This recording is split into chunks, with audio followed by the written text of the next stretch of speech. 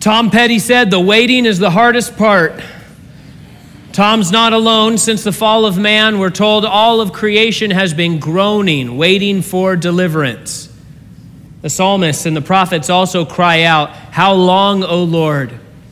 As individuals, we feel the strain of waiting for ultimate deliverance, the return of Christ, and often for immediate deliverance from our suffering and trials, or even just simple delays in life that we experience so frequently.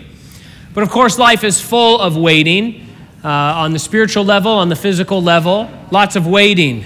And so the Lord tells us, "Wait on the Lord, be of good courage, and he shall strengthen your heart."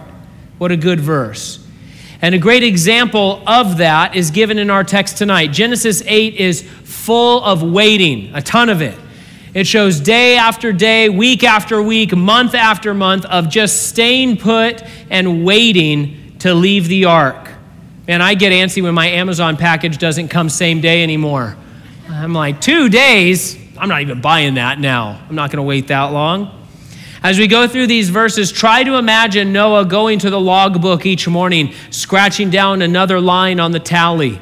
There would be about 377 of them before the end. Though Noah's family knew that God would bring them out, he had promised it, God did not give them an exit date. He didn't say on this day you're going to come out. He didn't say you're going to be in here for 377 days and then you'll get out. It wasn't a countdown for them. It was a count up. They were just waiting.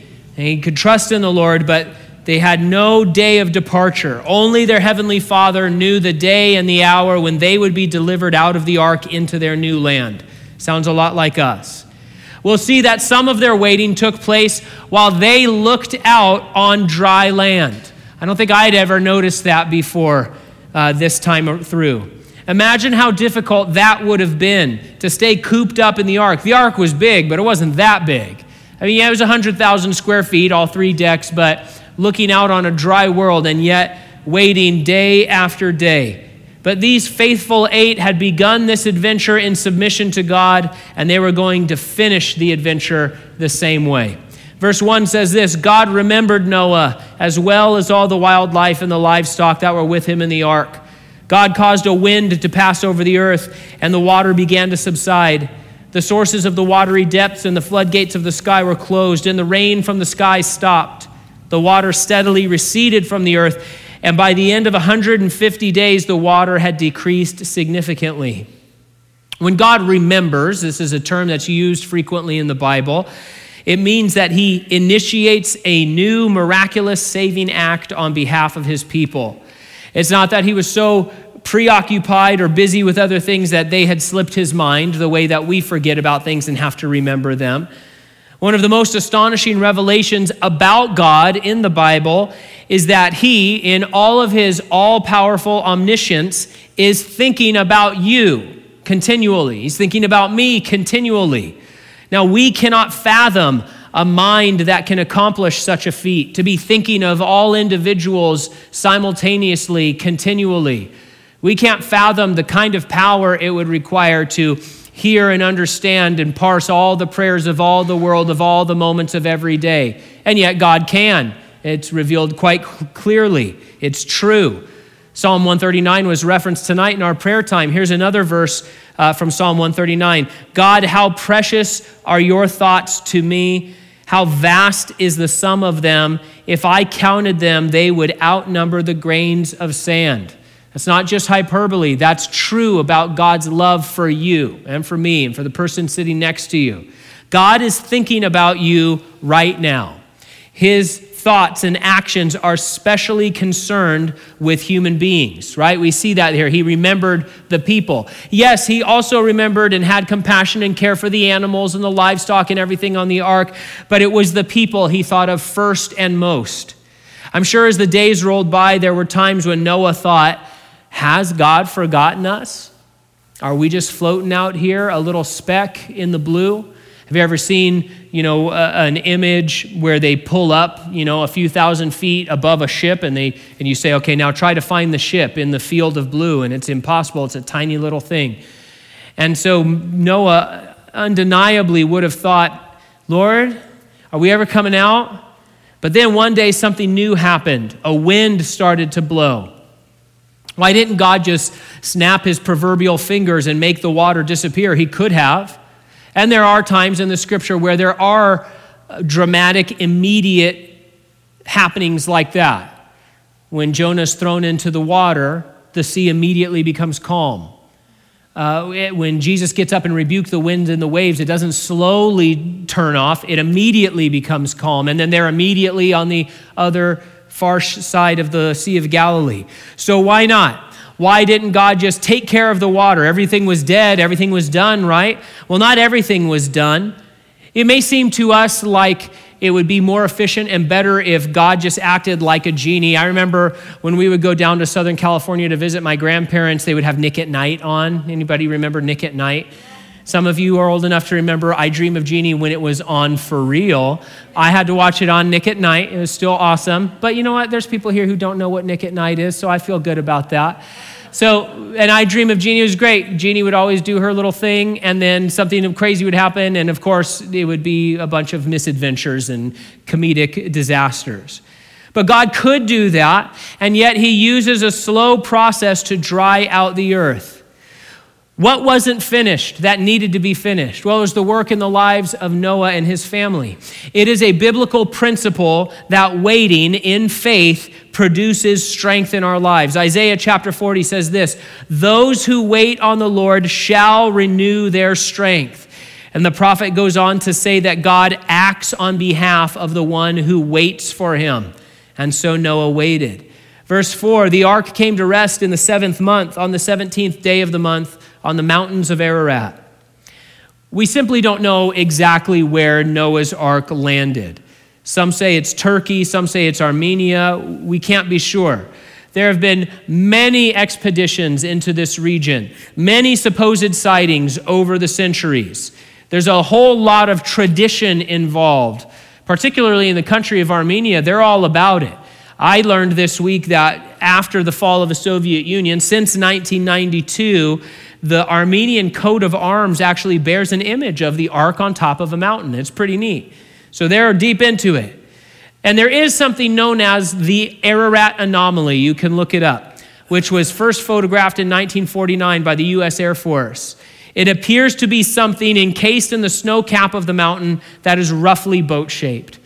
But so there's a lot of, you can find Nat Geo went and tried to do a special. There's all kinds of stuff. I'm not trying to discount any of that. We just don't know for sure. It's possible that the ark will be discovered in the last days, but we shouldn't count on it or necessarily plan on it for a few reasons. First, the boat was made of wood. Yes, it was pitched inside and out, which would have helped to preserve it. But aside from the wear and tear of water and wind and ice and time, Mount Ararat is a volcano. Last erupted in 1840. Pitch or no pitch, lava beats wood every time, I'm pretty sure. Secondly, we're going to see that the ark was somewhat disassemblable. We're going to see Noah taking some parts apart. Perhaps he took the ark apart to build a home for his family. I probably would have. If you're a fan of the show Survivor, they land everybody on, the beach, they do a quick challenge, and then they send them to their home, their camps. But there is no camp. The very first thing they have to do is start building a shelter using the materials they have. And often they have to cut down beams and try to use what they can. If you had ready-made, ready-to-go beams, would you cut down a tree to make new beams? You would just take that thing apart and make a house for yourself. Don't be so distracted by the wear of the ark that you miss the when of its landing, the 17th day of the 7th month. The late Ray Stedman points out this remarkable fact. Under Moses, God told Israel that he was changing their calendar. The 7th month became the 1st month. The Passover would be held on the 14th day of that month. Of course, that was the day that Christ was crucified. 3 days later, he rose again from the dead, which on Noah's calendar would have registered as the 17th day of the 7th month, the day of the resurrection, as far as Bible speak goes. For thousands of years, God has been promising and proving his plan of salvation and that it cannot fail, and that this has been the plan from the beginning. It's woven all through the entire scripture. It's not something he's planning out as he goes along. God's not reacting or responding to things that are happening. He is working his providence through history, and what he said is going to happen is what is going to happen. It's been true since the beginning of human time. It's going to be true through the end of human time. His plan cannot fail. He's been showing us again and again throughout the millennia that he will keep up his end of things. That if we take refuge in Christ, he will deliver us safely to the eternal shore. The resurrection is the mountain that we can rest our lives upon. And we can know that it's true. He's been proving it since Noah's Ark at least. Verse 5, the water continued to recede until the 10th month. In the 10th month, on the first day of the month, the tops of the mountains were visible. So tonight, I want us to start kind of marking. We were in the 7th month. Now we've already jumped to the 10th month. It's quick for us. How slow would that have been for people just sitting in a wooden box? After 150 days of bobbing around in the water, the ark was now stuck in a fixed place, no moving. They haven't heard any messages from the Lord. He hasn't appeared to them. And so they're waiting here 2.5 months, watching peaks slowly rise up out of the water. Verse 6, after 40 days, Noah opened the window of the ark that he had made. What might they see out this window? A lot of water and probably a lot of death, if we're being frank. The floating carcasses of men and animals would be a grim proof of what sin does to a life and to our world. Verse 7, and he sent out a raven. It went back and forth until the water had dried up from the earth. And he sent out a dove to see whether the water on the earth's surface had gone down. But the dove found no resting place for its foot. It returned to him in the ark because water covered the surface of the whole earth. He reached out and brought it into the ark to himself. Throughout the flood narrative, we've noticed that the Lord already was making a distinction between clean and unclean animals. Now we as readers are witness to this interesting experiment where Noah sends out one clean bird, a dove, and one unclean bird, a raven, hoping to glean some information about the state of the world beyond what his eyes could see.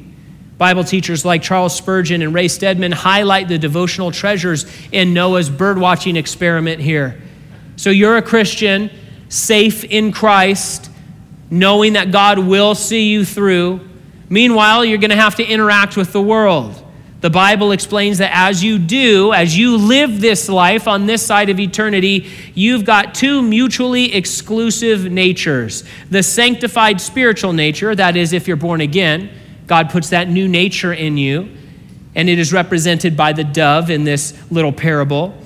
And the old sinful nature, we call it the flesh or the carnal nature, the proclivity to give in to sin, to give in to temptation, to go against God's will. It's represented by the raven. And what we find as we read through the Bible and through the examples of God's people in the Bible, or when we read passages like Romans 6, 7, and 8, we find that even though we don't have to give in to the old nature as Christians, we can.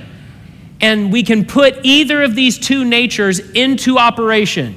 How are we going to react and behave and move about in the world? Are we going to use that mind of Christ, that heart of Christ, that new nature of Christ, or are we going to allow the old man, that body of death, to call the shots for us? The raven shows us that the flesh is content to be apart from Christ. It will fly about and rest on anything it can, no matter how unstable or rotten it is. Of course, a raven, a real raven, will eat carrion. It will eat dead flesh. And Bible commentators point out that's probably what this raven was doing, flying from floating carcass to floating carcass, eating bits of the rotting flesh. Even when proper nutritious food is available to us in the ark, the flesh, the old nature, that raven, I'll stay out here and be with the dead stuff. Our old nature is content to fill itself with the death and the garbage that floats by in the world. But then we have the spiritual nature, the spirit of life in Christ by which we have been set free, the Bible says. This nature is clean and righteous. It's represented by the dove. It goes out and interacts with the world, but always returns back to find sustenance and shelter in the ark, which is a picture to us of Christ. It does not rest on any floating carcass, but keeps to its proper abode in the Lord until he finally brings it out into the new creation. So a great little devotional look at this bird watching situation. Verse 10, so Noah waited 7 more days and sent out the dove from the ark again. And when the dove came to him at evening, there was a plucked olive leaf in its beak. So Noah knew that the water on the earth's surface had gone down. After he had waited another 7 days, he sent out the dove, but it did not return to him again. So again, notice the waiting week after week after week. It would have demanded immense patience and peace and resolve. Some have scoffed at the idea of the dove finding an olive leaf if a global flood is to be believed. How could a tree have survived and grown in such a way in such a short time? In actuality, Theophrastus, who's considered the father of botany, he dates to about the 3rd century BC. He's one of these guys that wrote like a 1 billion-page book about like trees and stuff. So he's the father of botany. He records in his Inquiry into Plants that olive trees can leaf while submerged in water. He recorded that from the Mediterranean Sea. Later, Pliny the Elder, a Roman, reported the same thing in one of his great works of literature. The results of Noah's experiment, because it is an experiment he's doing, he's taking soundings. What's going on out there? How's the water going down? And we see the progression, right? At first the dove doesn't come back. Then it comes back with an olive leaf, right? We see this progression. Clearly the water is receding. The results of the experiment would have suggested that it's time to leave the ark, right? The dove left. It's good to go. The dove was gone. The trees were above water. It must be time to leave. Apparently Noah didn't think so. Look at verse 13. In the 601st year, in the 1st month, on the 1st day of the month, Happy New Year, the water that had covered the earth was dried up. Then Noah removed the ark's cover and saw that the surface of the ground was drying. By the 27th day of the 2nd month, the earth was dry. We see that Noah could at least partially dismantle the ark. It was wonderfully and beautifully engineered. From inside, he could take certain parts down and away. He removes this cover, and what does he see when he looks out? Okay, it's over. It's all done. The earth is dry. So what happens? He still waits from the new year to what we would call February 27th. What are you waiting for? You're done. It's over. What is he waiting for? If we were at the family meeting, do you guys have family meetings? Family meeting. We do a funny thing. If we call a family meeting to decide what movie we're going to watch for pizza movie night, call a family meeting, right?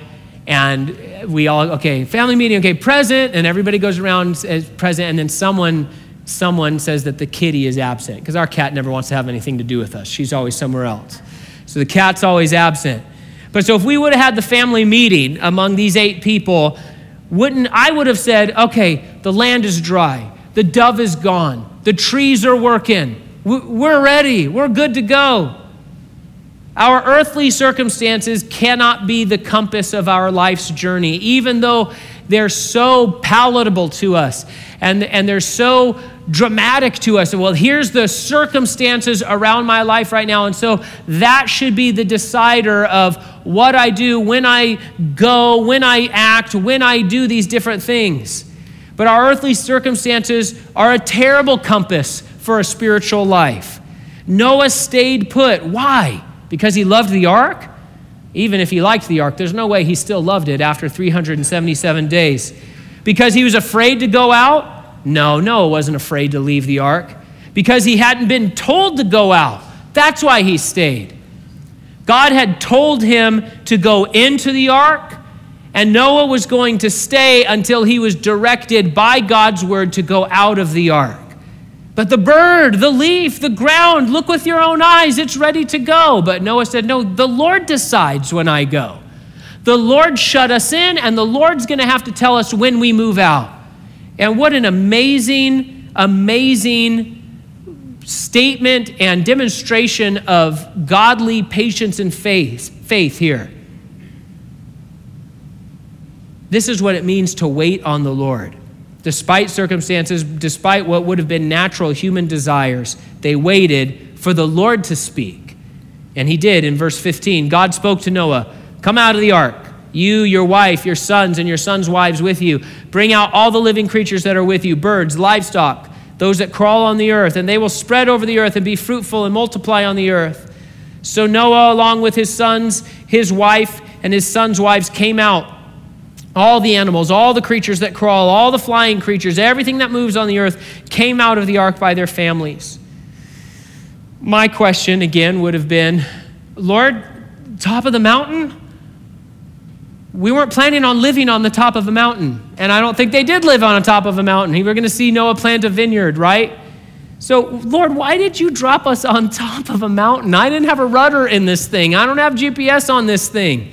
Can you imagine the difficulty in relocating everyone down thousands of feet of elevation? That's what they had to do. I remember years ago, we had to move our old upright piano. It was one of the tall ones, and it weighed like 400,000 or 500,000 pounds, okay? And so we had to move our piano out of the house we were in, which had a raised foundation about as high as the stage, 3 steps up and down, and we all almost died. I almost killed David Brooks. I split his face open right here because we lurched and the corner hit him. It was the worst. Now imagine taking all of your earthly possessions and probably disassembling these huge beams of the ark and taking them down even 5,000 feet of elevation. What's up with this?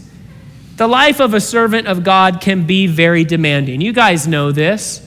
Now listen, even though there's a lot of uphill effort and a lot of downward drag, we know that this is true, that when we serve in the power of the Spirit, we discover that God's yoke is easy and his burden is light.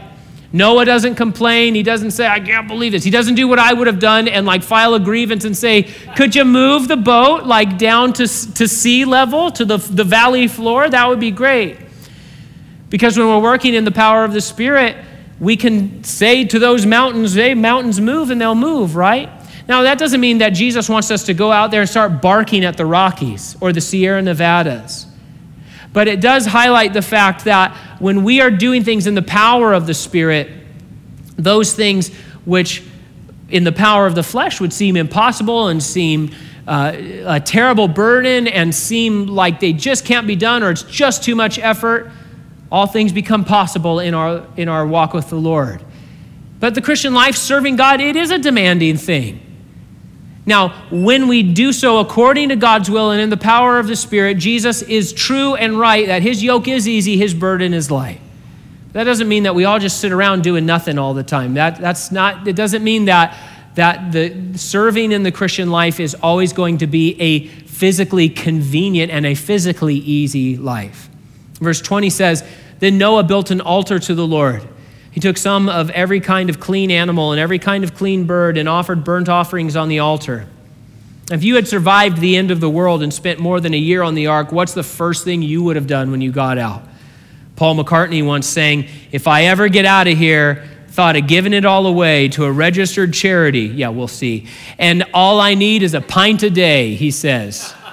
Ironically, Noah's going to head towards a pint a day here in chapter 9. We'll get there. But on this day, the first day coming out of the ark, the very first thing he did was go down, build an altar, and hold a worship service. What a beautiful thing. Now, I usually think of it as a lamb or two, the typical offering. So they slaughter a lamb and offer it. But that's not what the text says. Notice what it says. Some of every kind of clean animal and bird. And so this was a very large, very costly, time-consuming offering. Quite the worship service. Having looked out the window all those weeks, Noah would have reflected on the fact that his sin also deserved judgment. He was made righteous by God's grace, but he wasn't sinless. He wasn't perfect. That's going to be made abundantly clear. And we're thankful that we see, okay, he was a real person. He made mistakes just like we tend to make mistakes. But he deserved judgment just like everyone else had. As James Montgomery Boyce points out, Noah still here comes to God as a sinner. He doesn't come out of the ark and say, well, I'm the righteous one, so we're good. I'm perfect like Adam was before the fall. No, he comes out and he says, man, I'm going to renew my commitment to the Lord right here, right now. I'm going to worship God. I'm going to thank him for saving me. I'm going to bring an offering and a sacrifice to him to demonstrate my love to him, to demonstrate my fidelity to him, to demonstrate that I understand that he is holy and I am not, and that I exist because of his grace, and that he saved me because of his grace, and that I want to follow after him and obey him. Verse 21, when the Lord smelled the pleasing aroma, he said to himself, I will never again curse the ground because of human beings, even though the inclination of the human heart is evil from youth onward, and I will never again strike down every living thing as I have done. The sad reality is that after all of this, the flood may have wiped the earth's surface clean, but it didn't wipe the human heart clean. Who's God talking about? The only people left are Noah and his family and those that would come through them. The human heart was still sinful. Sin would still continue to spread and bear its fruit, even in the lives of God's people. Despite the persistent pollution of sin, God would be gracious still, more and more gracious than we deserve. Here he makes a promise, not dependent on us as people, thank heavens, but dependent on him. He says, hey, I promise. I know what human beings are about. I know what the state of their heart is. I know that they are sinners. I'm going to show grace and mercy. I'm not going to do this again. And he puts all of the dependence and all of the weight on his side of the agreement. The other lovely thing about this verse is how God is pictured enjoying the aroma of the sacrifice. So often I think of God seeing us or hearing us. Those are things that we can do from far, far away, right? I can hear Mr. Nava on the other side of the soccer field on Saturdays. His voice just carries really great. I can always hear Alex when he's coaching or when he's officiating. I can see people from pretty far away, even when there's smoke in the air. But what about smelling? Smelling requires nearness. Some of you may have BO right now, but I can't smell you. Let's put it positively. Some of you have perfume on. I can't smell you. Now, if I was sitting next to you, I'd be able to smell you. Smelling requires nearness. God the Father, of course, is spirit. He doesn't have a nose, but here he paints himself as being close enough to us to breathe in the perfume of our offering. And it wasn't the meat that God loved to smell, it was the hearts of his children. That's what he was close to the hearts of these people who are worshiping him. And the praise coming out of their hearts through their worship, through their offering, the Lord smelled it and he says, man, that is a pleasing aroma, a smell of valuable praise to me. And it warmed his heart. It made him so excited. God is constantly describing himself as near to us and drawing us ever closer. He shows himself inhaling our praises and inhabiting our praises and living in our hearts and speaking softly to us, something you have to do while close by, and holding us in his very hands. These are the images that God uses to describe what he is in proximity to you, his nearness to you, his love for you, his tender affection for you.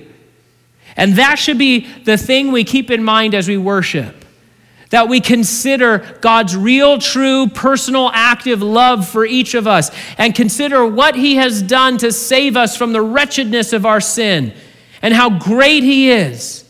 And if we do that, if we keep that in mind, how could our worship be lifeless or mechanical?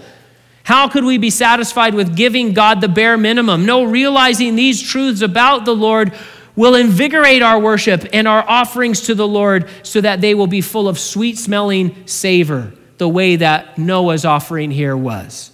Verse 22, as long as the earth endures, seed time and harvest, cold and heat, summer and winter, and day and night will not cease. So the adventure closes with a poem here promising God's faithful perpetuation of creation. The flood was over. The earth would remain until the end of all things. But now Noah would have to begin a new phase of waiting. He had more than 300 years of life left. He'd have to wait for trees to grow, wait for crops to come in, wait for herds to calve, wait for grandchildren to be born.